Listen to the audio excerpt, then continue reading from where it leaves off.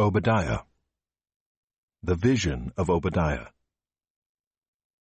Thus says the Lord God concerning Edom, We have heard a report from the Lord, and a messenger has been sent among the nations. Rise up, let us rise against her for battle.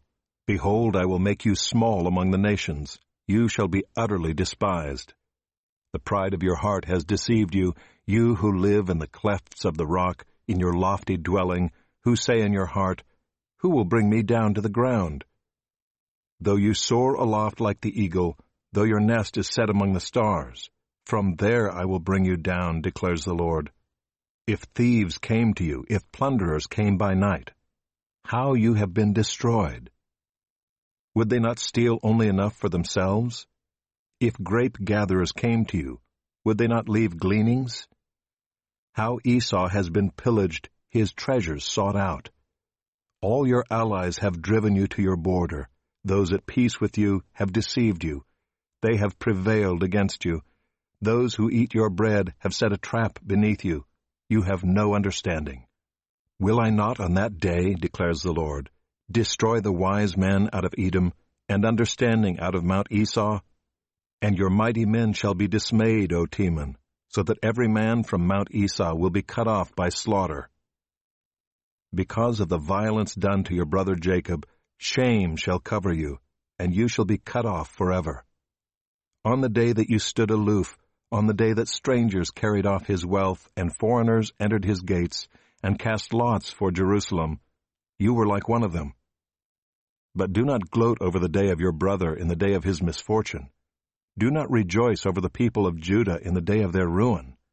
Do not boast in the day of distress. Do not enter the gate of my people in the day of their calamity. Do not gloat over his disaster in the day of his calamity. Do not loot his wealth in the day of his calamity. Do not stand at the crossroads to cut off his fugitives. Do not hand over his survivors in the day of distress.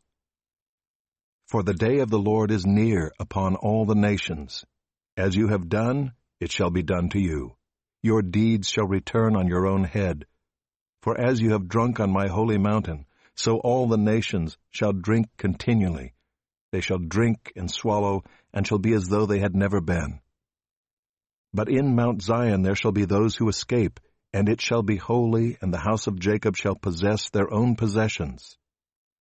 The house of Jacob shall be a fire, and the house of Joseph a flame, and the house of Esau stubble.